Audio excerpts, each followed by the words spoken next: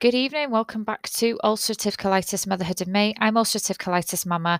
And before I go into tonight's episode, can I just please apologise for my pretty long absence from social media, including my podcast. I did originally record an episode a couple of weeks ago, but it kind of went too complex. And then by the time I came around to like editing it and listening back to the content, I was just not happy with it. So, and I sort of struggle finding time sometimes to record episodes. I prefer it when Big G's not home because I don't want him listening to me rambling on sort of, in the background when he's like sort of watching TV and stuff. So I usually pick a nice quiet evening when little G's in bed to record all my episodes. So welcome to any new listeners.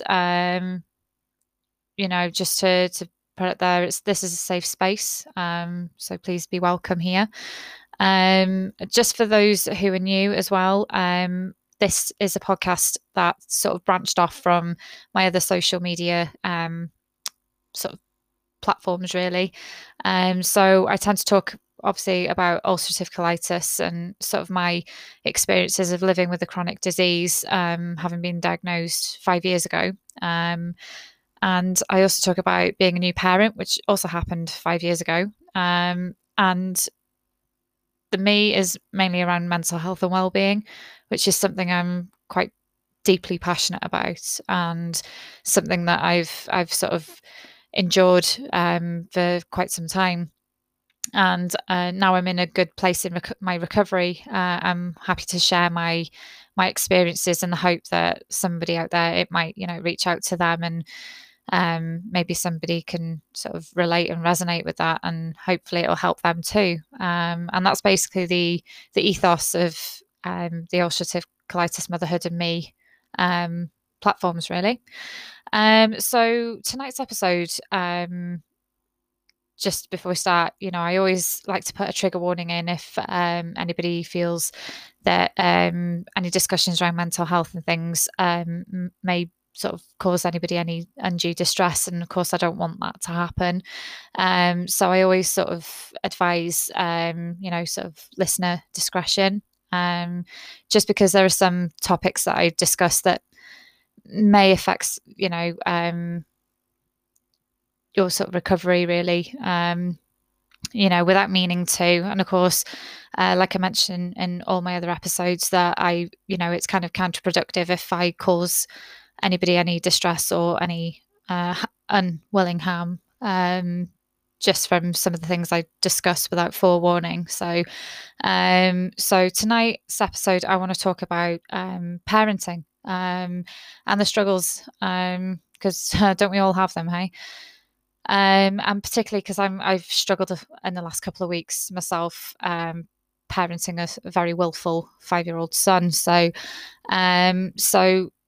let's get cracking with tonight's episode.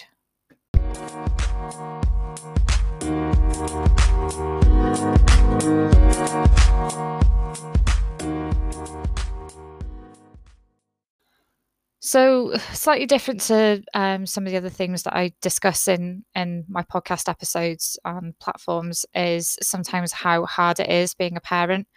I really, really found it difficult in the beginning. The whole newborn phase just really, it wore me out. And coupling that with a new diagnosis of a chronic illness just really sucked at the time. So where people have sort of said, oh, the newborn phase, it's the most enjoyable bit because you put them down and they stay there and they don't run off and they don't try and do anything dangerous, and and they're so cute and they love cuddles and they love attention and stuff. Yeah, I get all that. And there were times where I had those warm and fuzzy feelings too, but it's also really, really hard because it's so task focused and task orientated, and you're sort of beyond tired. You're sort of in that realm where you're kind of almost hallucinating you're that tired, and I've never felt anything like it in my life. And you get really short tempered and cranky, and you would literally sell your soul for a full night's sleep. But it does get easier, and that was the one big piece of advice I was ever given by other mummy friends was it does get easier, and it does. But what they don't tell you is it gets replaced by something else that you find equally challenging. So, so little G's 5 now. He's nearly 5.5. He's the absolute love of my life, and I would, and he's totally enhanced my life for the better. Having said that, he can also be a little bit of a brat sometimes. And I sound awful for saying it and like, bad mummy me, but so sometimes our little minions are actual minions, and it's just you kind of find yourself leaving the room and sort of eye rolling to yourself and muttering swear words under your breath. And people sometimes are just like, oh my God, that's so crass, that's so horrible, you're such a terrible parent. But we're all human. And it is like being followed around by a really small, angry version of yourself, who has the equal sass and, attitude that you had probably when you were like 14, but in a really, really small body. So he's the thing is with little G, he's just started back at school. He's in a new year group. He's a little bit older. He's not seen much of his friends over the summer holidays, with, just, other commitments and stuff, and not always having contact with the other parents as well. So, 6 weeks can be a long time for a kid. And, he's really good at entertaining himself. He's got a fantastic imagination, and he just loves being the company of adults anyway, because he just gets fussed over because he's so damn cute. But sometimes it becomes quite challenging on the parents too. And I don't want to sort of compete with Big G. But primarily it is me. I am the main caregiver. And sometimes it's quite a challenge to have a little person sort of, following you around, and somebody being quite dependent on you without having like that tag buddy, to tag in and tag out when you're getting a bit tired and cranky and stressed and overwhelmed. And I found sort of like the last sort of 4 weeks, possibly 5, 6 weeks, maybe, a bit challenging. And it's not so much his behavior or anything. He's just displaying the normal behaviors of a normal sassy 5-year-old boy. But and I don't know if it's just something with me. I mean, obviously it is my issue, because I'm losing my temper with him, and I'm getting cranky and I'm tired, and I don't want to play, and I don't want to don't want to have to do things sometimes. I just want to just lie on the sofa and veg out and watch really crappy telly, but I know I can't do that when I've got a child. So and then you start feeling guilty for wanting that time to yourself, and then you're almost sort of wishing away the day so they're tucked up in bed so you can just sit down and watch your crappy TV sprawled out on the sofa with some snacks that you've been hiding from your child for the entire time. So I think that there's some hormonal issues going on there with myself too. So I think that's just kind of adding to my irritability at the moment.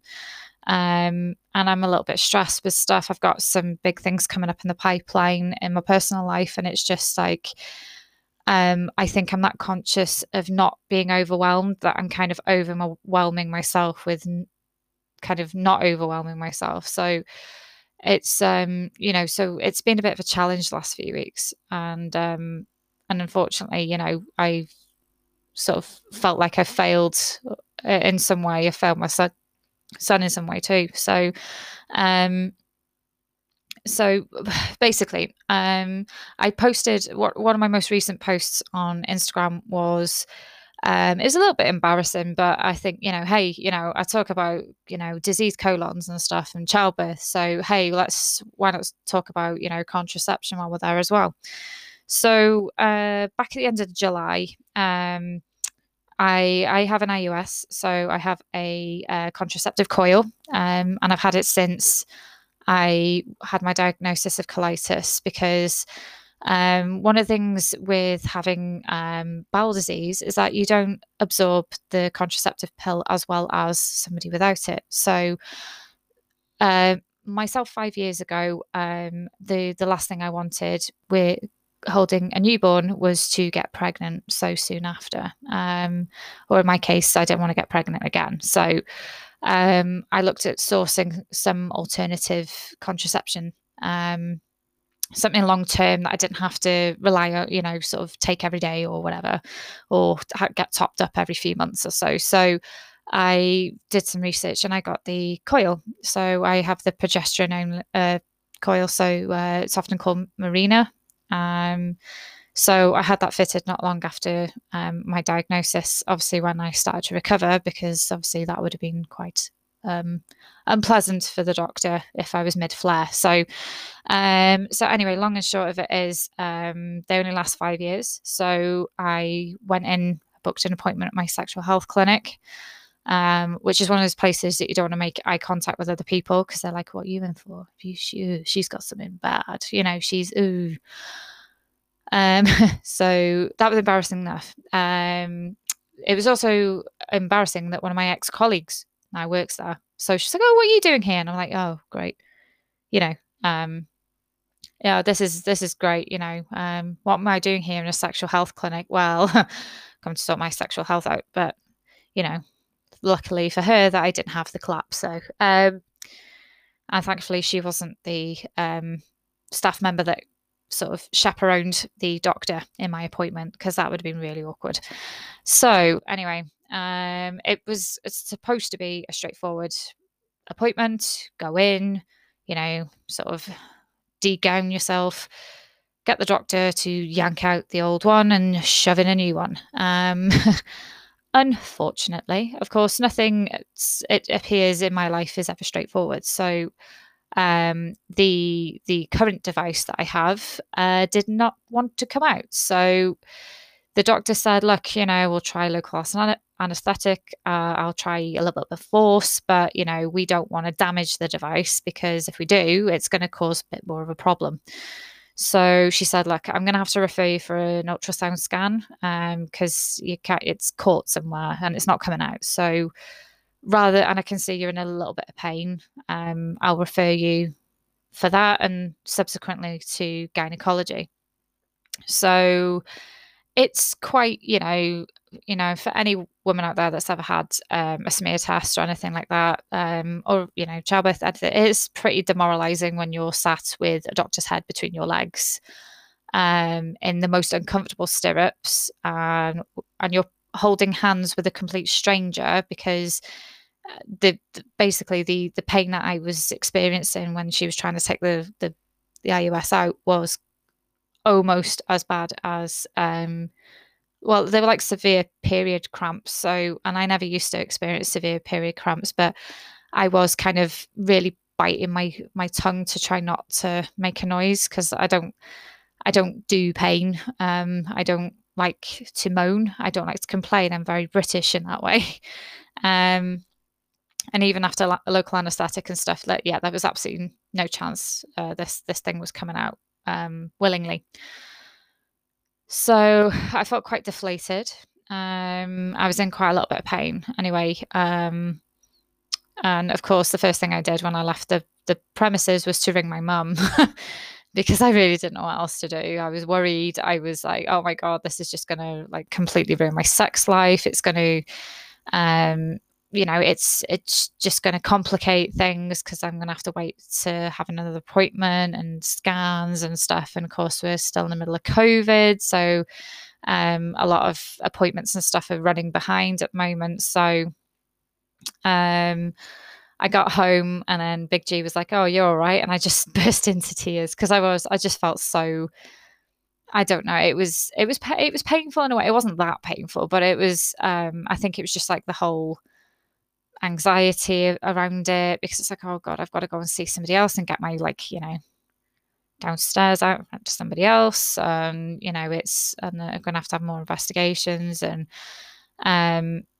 I think it was just like I was hoping it would go smoothly so I could get on with like sort of normal life. I was due to I did go out, but we also went to a wedding that evening as well. So it was just like, I thought, oh, it'll be fine, get it done, and then, get ready and just think about the wedding. But, and I was in quite a bit of pain for about 24 hours afterwards, because I think everything was settling down, and, I don't think those body parts like being disturbed too much. Anyway,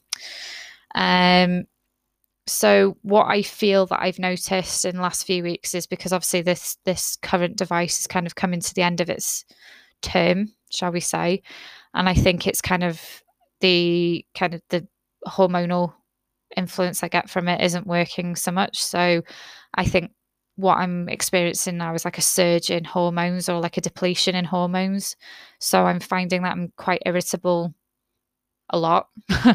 But mostly when I'm at home, I suppose when I'm in my comfort zone. When I'm at work, I suppose I'm busy and I'm not thinking too much about myself. So I'm, thinking about, more important stuff generally. And it's been a bit of a worry. And then sort of like trying to chase up the appointment as well. And you're getting told, oh, it could be months or maybe even a year. And you're like, oh, fantastic.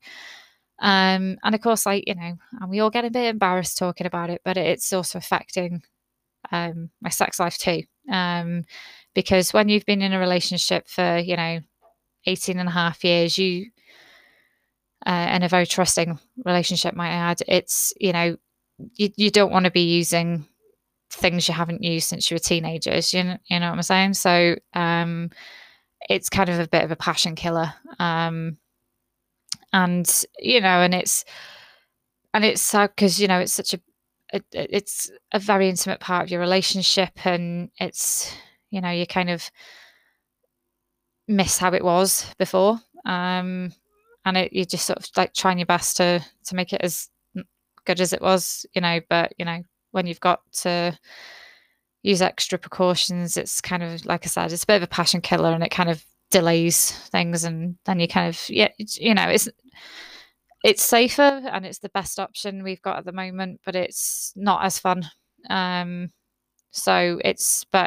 it means me not getting pregnant again, then so be it. So, but yeah, I'm kind of noticing some mood swings, which is quite new to me because I don't get mood swings. I'm quite, apart from being a highly sensitive person, but that'll never change. I've always been the same, however many hormones are flowing around in my body. So, yeah. And unfortunately, I think it's making me less patient when it comes to my sassy 5-year-old. So, he's at that stage where he is pushing boundaries a little bit. And it's kind of like a normal developmental stage he's going through. But it's kind of like my bullshit tolerance is really, really low. Kind of barely existent. So I am more snappy with him than usual. And I feel like all I'm doing when he comes home from school is shout at him, tell him off and tell him no. And it just seems like a lot of negative kind of vibes there. And then I feel awful afterwards. I feel so, so guilty. I mean, the mum guilt is like off the radar right now. It's just totally, it's sort of really quite, I feel really, really bad, because I only have a very precious few years with him this size. It's not going to be that long until he's not going to actually talk to me, and he's going to be locked up in his room, and he's going to be listening to like emo and stuff if he's anything like me. And I should be enjoying this time, and it's like these shoulds. I should be doing this, I should be doing that, I shouldn't be doing this. And like I said, all I seem to do is tell him off, that I seem more impatient with him, and irritable. And it's not his fault. And then I have to remember, we have a system in our house where even when the grown-ups lose their temper, we have to apologise. And we have to explain why we've lost our temper. So I've been doing that a lot lately as well. I've been doing a lot of apologising to my son, because mummy's not fun at the moment. Mummy's a bit of a bitch at the moment, to be honest. And I'm trying, and I'm aware of it. So I'm really, really trying to pull it back a little bit and sort of use that negative energy elsewhere or disperse of it some other way. And it's, and just sort of remembering that, I'm 29 years older than this little dude, and he didn't ask for a mummy to be a hormonal crazy woman who's stressed at work and has got a million and one things on her plate. I still have to make that time for him too. So hopefully I'm going to really make that effort with him this weekend. And and just sort of try and reel back the crazy. And and it's times that I feel like, am I a particularly strict parent, or am I too lenient, or whichever? Because you're kind of damned if you do and you're damned if you don't. And I'm sure there's a lot of parents out there at the moment that are like, well, oh, when we're really strict with our kid, and then you get kind of criticized for being too strict, because you're like, well, you're too restrictive for your child, you're too controlling, blah blah blah.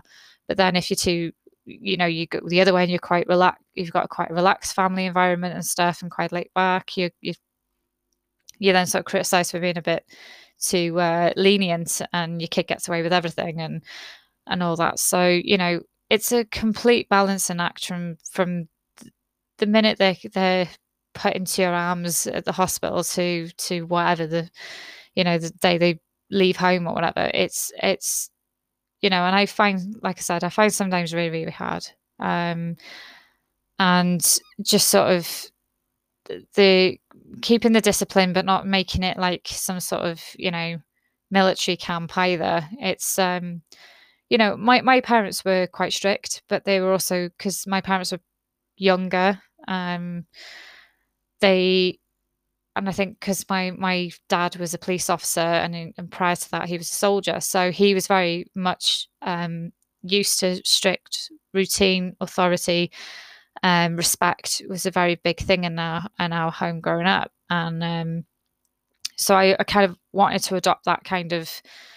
There are certainly elements of my upbringing that I don't want repeated, and that's not a criticism to my parents, but that's things that perhaps didn't work. So you kind of look at being a little bit more kind of cool in a way, but then at the same time you don't want to be a complete lazy parent either. So you're going to be criticized whichever. So and so a big part of me is just kind of gone, do you know what, stuff it, I'm going to raise my kid the way I want to raise him, and I'm doing the damn bestest I can, and big J's as well, but it's it is hard, and I've got friends who have become parents in the last couple of years as well, so they're kind of, and I'm really kind of flattered, really, that they come to me for advice sometimes. I don't have the answers. I've been winging it for 5 years, and he's turned out relatively okay. He's got a very good public image, so that's the main thing. He's very well behaved in public.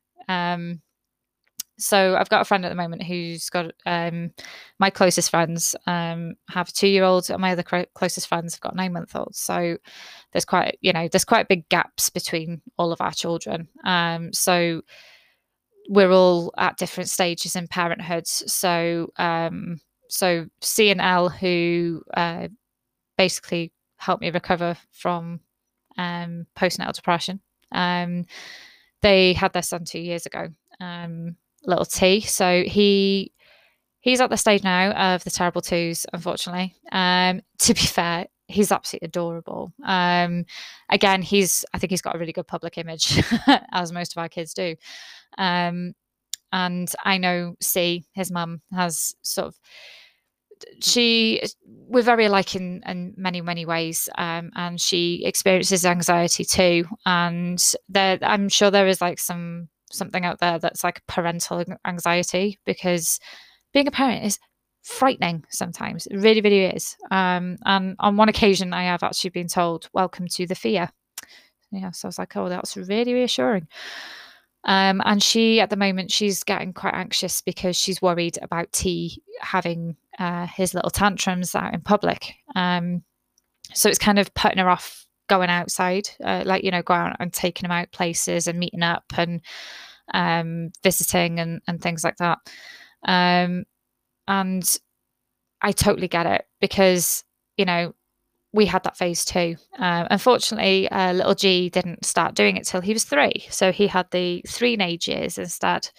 And I said, unfortunately, it's kind of part of their development, and it's completely normal for them to push the boundaries and know where the lines are, and and they're getting used to all these new emotions they're feeling, and it's completely normal. But I can understand where she's coming from as well, because you do have this constant thing that when you're out in public that people are looking at you and just judging you and going, oh, look at her, she's so shit as a parent, or look at that child, he's so spoiled.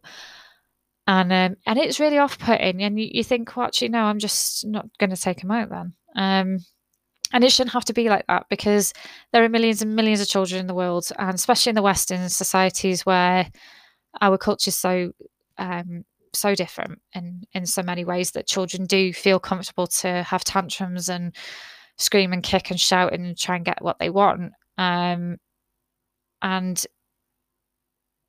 we're always going to have people that are going to judge us regardless of what we do. So, and it's quite hard to get that don't give a shit attitude. But you kind of fake it till you make it. So, and that's kind of what happened with me, really, was I don't get easily embarrassed. I mean, I'm a nurse, I can't get embarrassed easily. I've given birth, and I've had colonoscopies, and now I've got a snagged IUS. So it's, being embarrassed isn't new to me at all. So, I kind of make it light of it. And I said, well, look, dude, you're just embarrassing yourself, you're not embarrassing me. So crack on. And I try and pretend that I'm not bothered. Inside, I'm probably thinking, oh my God, I just really wish I could drag him by his ankles right now. But sort of my outward impression is like, oh, look at him having a tantrum. Kids, eh? Trying to make light of the situation. And to be honest, I don't look at other people when my son's having a tantrum, because I'm too bothered if he's in a place of safety or not, and if he's safe to do so. And generally, kids have tantrums because they feel they're in a safe place to be able to demonstrate that behaviour. So I try and reassure C as much as possible, and I hope that she finds it that it does get easier, and all these little phases and stuff, they do get easier, and the phases really. And little G still has them now, unfortunately. He's just a little bit louder now and a bit more vocal, and he can actually tell me why he's annoyed with me. So he's very much like a very, very small teenager at times. And and it's a case of, I just kind of go, right, okay, mate, if you're going to be like that, you can go and sit up in your bedroom, have a think about what you've done, and when you're ready to come and apologise, you come to me and Dad, okay? And 9 times out of 10, that works, even if it takes like an hour for me to get my apology. But then I also apologise to him for losing my temper, and say, little G, man, I'm sorry, Mummy lost a temper, but, you really pissing Mummy off. No, I don't say it like that, but I sort of say to him, like, Mummy lost a temper because, I asked you to do this and you said no, and then you got cranky and then you started losing your temper. So I'm sorry too. And then, so I want him to be able to know that not everything in life is his fault, and that adults are not completely blameless in situations either. And we get it wrong. Of course we do. Like I said, I've been winging it for the last 5 years. So parenting at the moment is proving to be quite a challenge.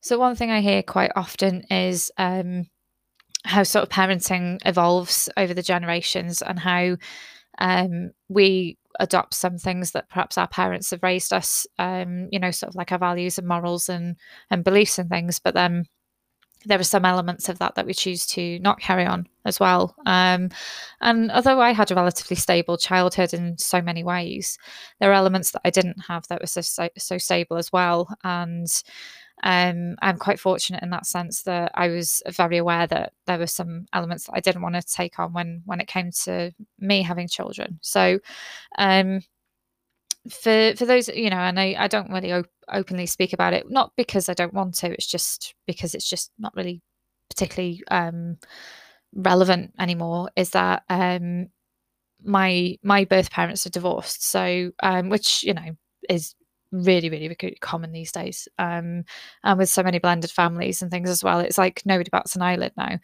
But kind of my generation, it was a little bit more rare, and I was certainly, at the time, I was the only child that I knew that came from a blended family. So I still had contact with my birth father, which sort of in hindsight now as an adult, it was probably not that beneficial in so many ways. Although my mum felt it was the healthiest thing to do was to maintain that contact between me and my birth father. Over the years, it broke down, and our relationship is virtually non-existent now. I haven't spoken to my birth father for nearly 5 years. And I think it probably took to there were lots of elements of our relationship that just were pretty toxic. And over the years, as I grew older and sort of had a better understanding, a better understanding of the world, should I say, I realised that he wasn't the person he kind of made out to be. There were quite some unhealthy views that he shared, and that's not kind of where I wanted to be. And it wasn't healthy for a young lady to hear sort of misogynistic tones, racist tones, and homophobic tones coming from one of her parents. And the relationship did start breaking down after my grandmother died, my paternal grandmother. And then sort of when I became a parent myself, I think that was a real eye opener, and it kind of made me realize that how absent he kind of was for the formative years. It was basically I used to see him once a week. That's if he didn't have any prior engagements, like going to the pub or football matches, or nursing hangover. So that was kind of my relationship for a long time, that I had like a part-time parent as well as two full ones. So my stepfather's done the hard work, and he's primarily raised me and been my father figure over my birth father. And I know so many parents from my generation that are parents now that have children from blended families, and it must sound awful to them, especially those that are fathers, to hear that that I no longer speak to mine. But the circumstances are all very, very different, and generally the people that I know that are parents now are a hell of a lot better parents than my father was. So and that was very crucial for me raising little J, that I didn't adopt any of those. Well, they weren't even parenting skills, if I'm quite honest. And I'm not just saying that to be embittered or to sort of throw a kick in there. Really, it's basically because it's true. My parents weren't particularly young having me. My mum was 23, my dad was 24, and I think there was certainly an element of lack of maturity there on my dad's part. And it was difficult, really, because I don't even know how they got together, to be honest, because they were literally, you hear chalk and cheese, this was like fire and water. I don't even know how they ever got together. It was except to make me, obviously. But I don't know. He just, and I do wonder how different our relationship would have been if I had been born a boy. And that's sometimes sort of creeps in there. When I'm feeling a bit vulnerable and I'm thinking about, oh, maybe I should contact him, and I realise no, it's better this way. He's never met little J. One of the last conversations we had, bearing in mind I'd just been diagnosed with ulcerative colitis, I was particularly poorly.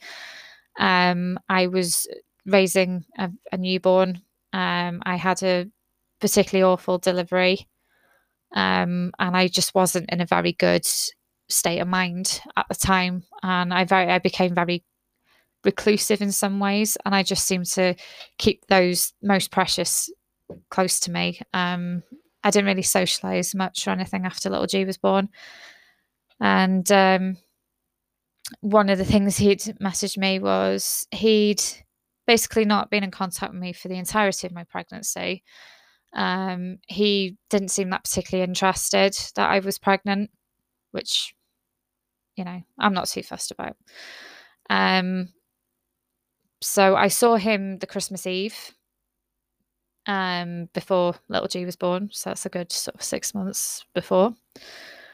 Um, I didn't hear of him again until sort of like the late July, by which point little G had been born for quite a few weeks.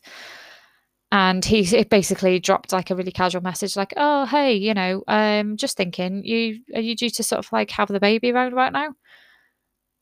Now, you know, that's probably not the most sensitive thing because, without sounding awful, I mean, anything could have happened. Um, and it was just purely his lack of interest, and it just seemed so forced that he wanted to ask. It was like he felt like he had to ask.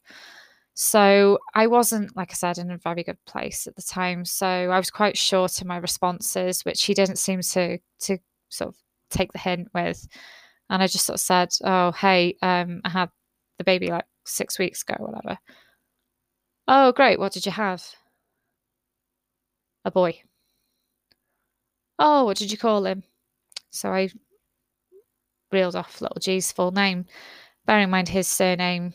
One of it, he's double barreled because we're posh. But I changed my name by deed poll to my stepfather's name when I was 16, and so little G had my um, surname, which is the same as my stepfather's. And it was just like, nah, he's not interested. And then I just sort of said to him, like, I'm not being funny. You've not contacted me for months. You don't seem particularly interested. Just what do you want, really? And then he said, well, to be honest, I'm disappointed that I was not informed of little G's birth. I was like, oh, sorry, I didn't realize it was a frigging business transaction because he's one of these high flying business. Well, he's not even high flying businessman. He got made redundant, and he wasn't even high flying anyway. He was sort of like middle management somewhere. Um, he had very high delusions of grandeur, and I was just like, wow, what a narcissist! You're having a go at me for not informing you that my baby had been born when you could have asked me any time in the last sort of few months if I was due or if you even gave a shit. But, you know, you didn't. So, and, he's never met him. And I've made it quite clear that, never say never. If little G sort of wants to go and find his birth grandfather at some stage in his life, I will not stop him. However, I'd rather he didn't because, as far as I'm aware, he's got two sets of fantastic grandparents and lots of friends and family. And, he doesn't need that kind of toxicity in his life. But I know it's not my decision to make. I can only make that decision while he's young. What he does when he's older is his choice. And I will never, and I'll try and stay kind of neutral on it. But, you know, my birth father is particularly misogynistic, and that's not something that I want my son to practice either. I want my son to be able to be quite open minded, to be modern in his thinking. I want him to be quite forward thinking. I want him to embrace diversity. I don't want him to have any kind of prejudices growing up. I want him to just accept the world as it is and all the beautiful, wonderful, weird, and different people there are out there. And I want him to embrace that. He won't if he meets my birth father. It's just, I don't know. He just, and this was one of the episodes that I wanted to discuss, and I recorded like a whole piece on like sort of the breakdown of my relationship with my birth father, and and it was quite painful revisiting it because there's like so many. Without, this is going to sound awful, and and it probably will, but I don't even like my birth father. He's that kind of slimy middle management, misogynistic. Thinks he's something. He thinks he's like better than everyone, and he thinks he's the cock of the walk. He's got the gift of the gab. He sort of, he's popular. People know him. People like him, but it's just a front, and it's just poisonous, and and it's not healthy. And some of the things he used to say to me, as an impressionable young lady, would just, okay, I'm not always a lady, but impressionable young woman, were quite appalling, really. Case in point, I was probably about 9 or 10. I went through a bit of a football tomboy kind of phase, probably to kind of get more attention from my dad, to be honest, because he's a massive football fan. And sometimes you kind of do that to get the approval of other people. Anyway, I think we were watching something like football, probably on TV. And I said, you know what? When I grow up, I think I'll be a football manager. Because, like in through 9, 10-year-olds' eyes, it just looks like all you do is stand on the sidelines and shout at people. Seems quite relatively easy to me. And you get paid loads of money for it. I'm sure it's a lot more complex than that. And like as an adult who doesn't really follow football, I know it probably involves a lot more work than just shouting at people. And he turned to me and he said, "You can't be a football manager." I was like, well, why not? Oh, probably because I've never been professional football or whatever. Because you're a girl. So I was like, wow, okay then. Try saying that to the women's FA then, pal. Never mind. And he used to just make comments about, anybody from the LGBTQ community. Oh, I always get those letters mixed up. Anybody from LGBTQ plus community. I do apologize if I've said that wrong. It's very late at night. He'd make comments, oh, they're all over the TV now. They, who's they, that or racist comments, sort of along the similar sort of, oh, they're all over the TV. Just, I've just, and I think this is precisely why he's not in my son's life. Because of this narrow-minded sort of, just masculine toxicity. I can't even speak now. It's quite late at night.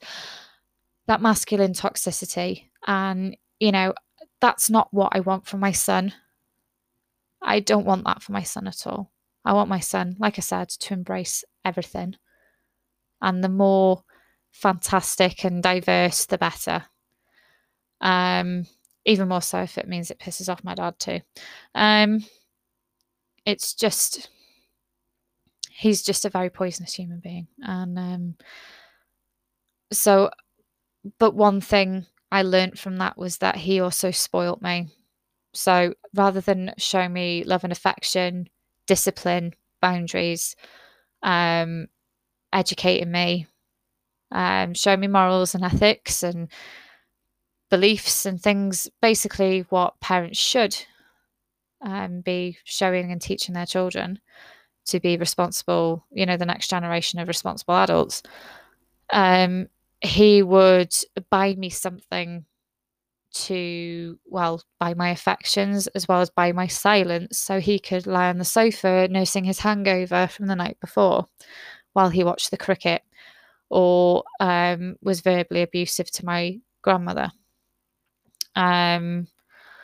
So yeah, it would involve buying me toys or fast food or sweets, or giving me money to go to the little shop next door to his and just buying whatever crap off the shelves. He never once cooked me anything. He never once made me lunch. He never took me on days out that I can recall. I was just basically just an obligation. Just a few hours out of his Saturday, which he did. I don't think he even wanted to. I think he'd rather be out with his lads, getting drunk and watching the football. But there you go. Don't have kids if you want to maintain that lifestyle. Anyway, so yeah, it was I then became so sure of not spoiling my son that, I took offense to, oh, well, he gets his own way a lot. It's not, I learned from my mum, who I think is the most um amazing woman. And, she's not right 100% of the time. I've had a few disagreements with her in the last few years, but she's very, very logical and straight to the point. And that's what I love about my mum, because I'm not. I'm not. I go around the houses, as you can tell. Um, and one of the things she taught me was pick your battles, because that's what my grandmother told her. You pick your battles. Sometimes I relent to certain things, not necessarily the behaviors, but by God, you've got to stay sane with a child. I don't know how people do it more than once, if I'm quite honest. I think people need to be dished medals for subsequent children. Um, and I said to little G on the drive home, I picked him up from my mum's after work today. And I can't even remember how we got in the conversation, but we have some random conversations on the drive home sometimes. It's usually because I'm keeping him awake and he's keeping me awake so we can get home safely. And I said, what, mate? If people ask you why you're an only child, just say, well, mummy and daddy wanted a perfect child and they just got me. So they didn't need another one. Because that's like another thing. I get that I'm one of the one and done mothers or families. And a lot of people really struggle to get their head around that. And like even in today's day and age, I still get like the odd, like, what, you've only got one kid? Yeah, I've got my legacy. I think it's like some sort of weird, oh, okay, so when you're having the next one? Next what? I'm going to get a dog. I'd rather get a dog, to be quite honest. I don't want another child. But they just seem to think it's like some sort of illness. Oh, why? Why don't you want any more kids? And you're like, well, not that it's anybody's business, why I don't want any more children, but there are several massive factors why me and Big G don't want any more children. And that's not to the detriment of our son. We love our son so, so much. And he's in our eyes, he is perfect. He can be a little grot bag at times, but so can Big G. And so can I suppose. But it still baffles some people.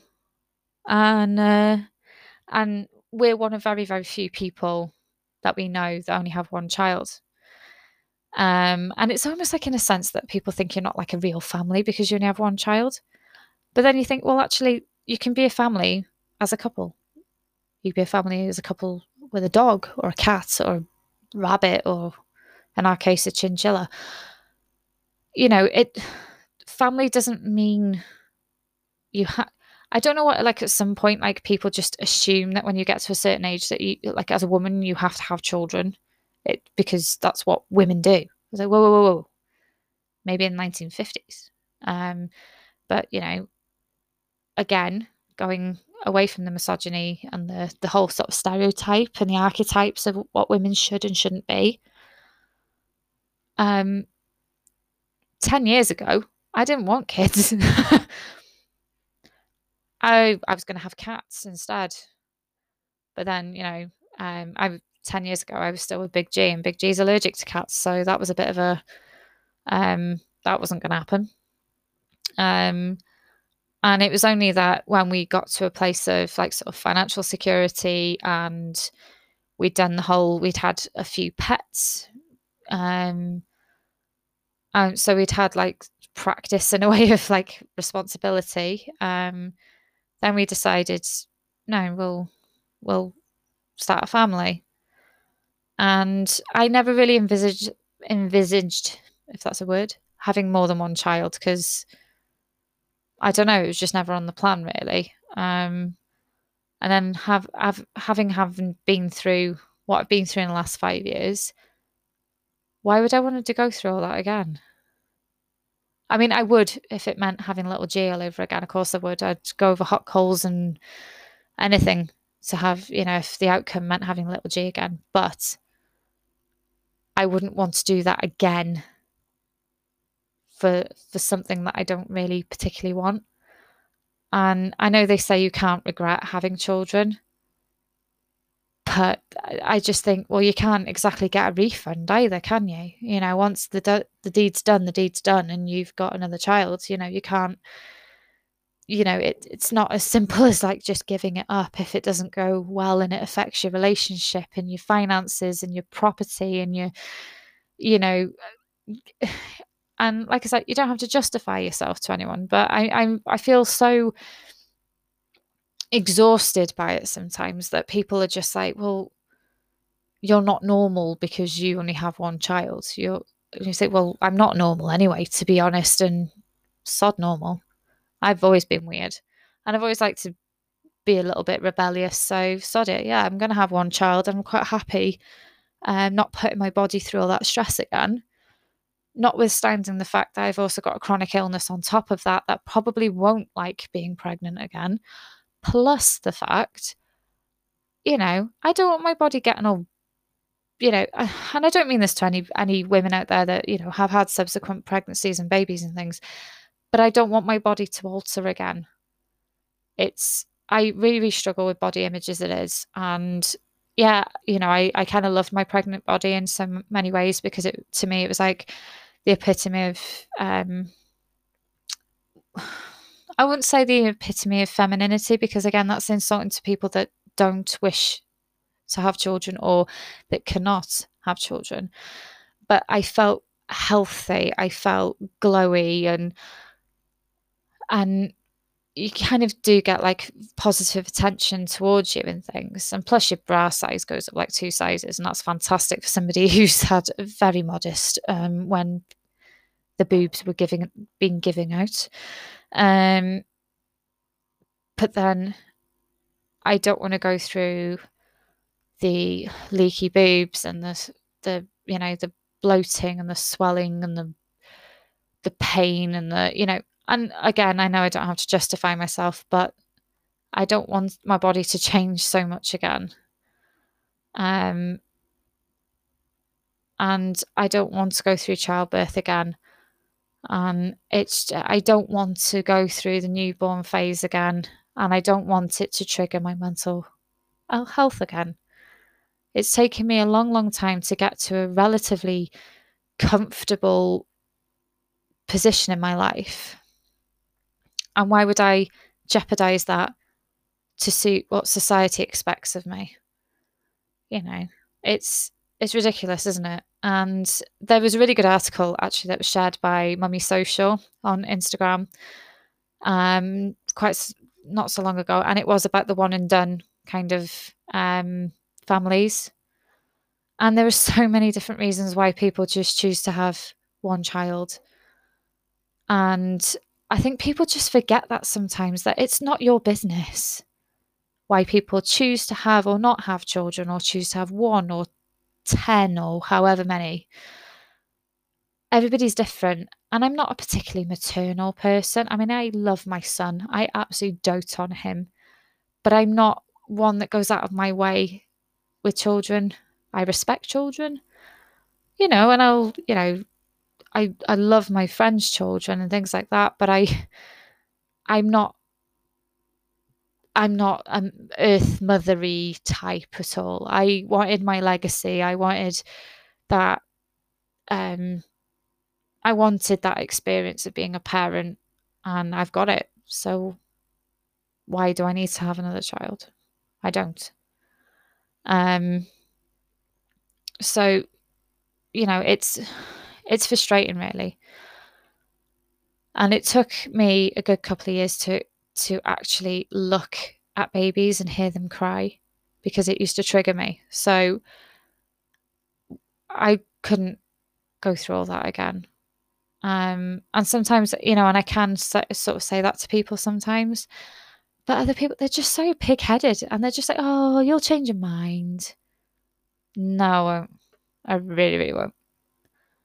to the point where, if this whole like replacement device thing doesn't work, I would actually seriously consider getting my tubes tied.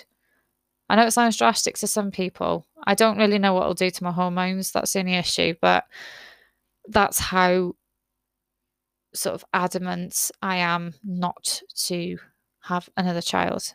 And that's no disrespect to little G, but he's happy being on his own.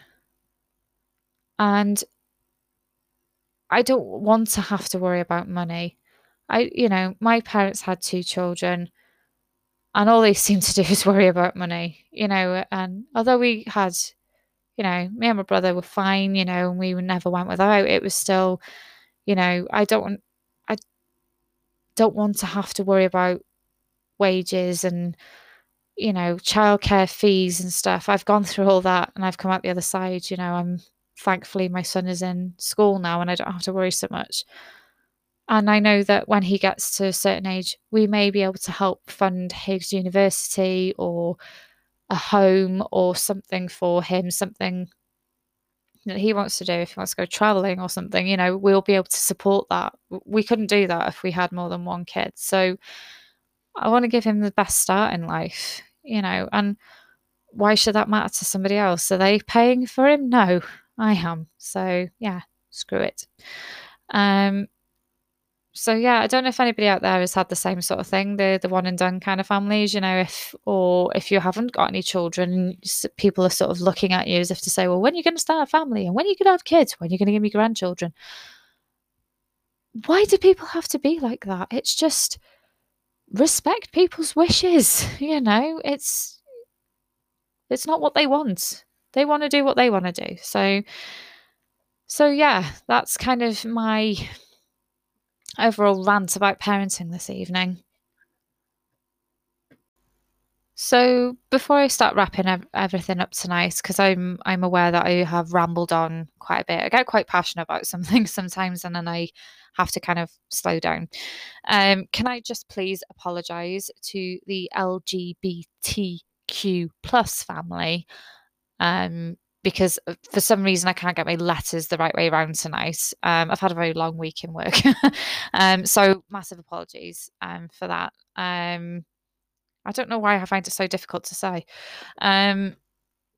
But like I said, so hopefully some of this content's resonated with some guys out there tonight.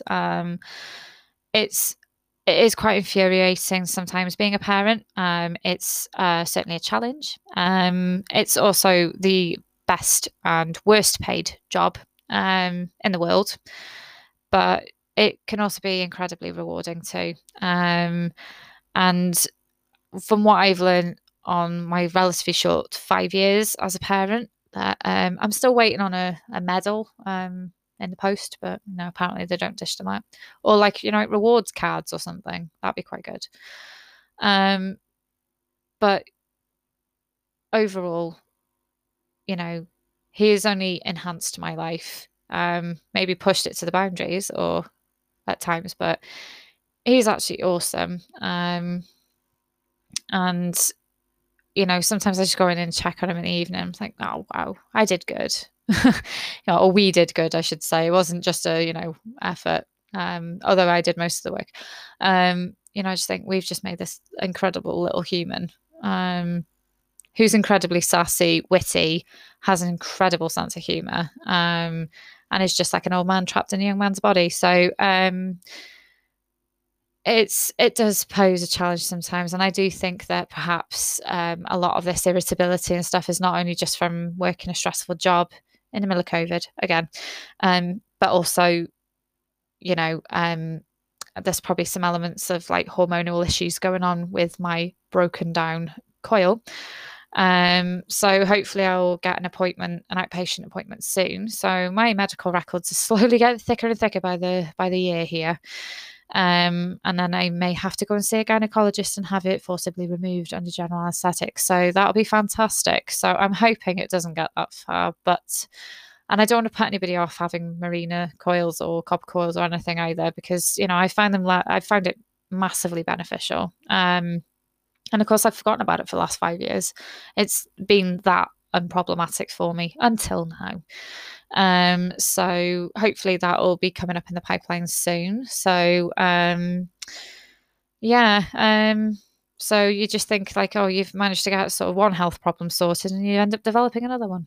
Great fun being me. No. So anyway, as always, if anybody is out there struggling with any of the content that I discuss in any of my blog posts or any of my podcast episodes, please speak to somebody, whether it's a healthcare professional, whether it's a friend, your local clergy person, or anybody, just a friendly face, anyone. Just keep talking, let's get rid of these stigmas around mental health and parenting, especially for the one and done families, or for the we're a couple and we're happy families and we don't need children families, and we'd rather have dogs, cats, rabbits, or guinea pigs, or reptiles, or whatever pets people have these days. Let's just be more accepting of people's choices, because largely they don't affect your own life. So, but like I said, please seek help if any of the content has resonated with you and you feel that you need to seek help and talk. There are fantastic apps out there if you don't actually want to talk to somebody directly, if you just want to source help for self-guided support. There are plenty of things like that. I will be trying to stick a blog post on at some point when I seem to find time. At the moment, I'm struggling to string a sentence together. I'm pretty damn tired now. So, as always, much love. And like I said, there are big things come up in the pipeline that I do want to share with you guys, but not yet.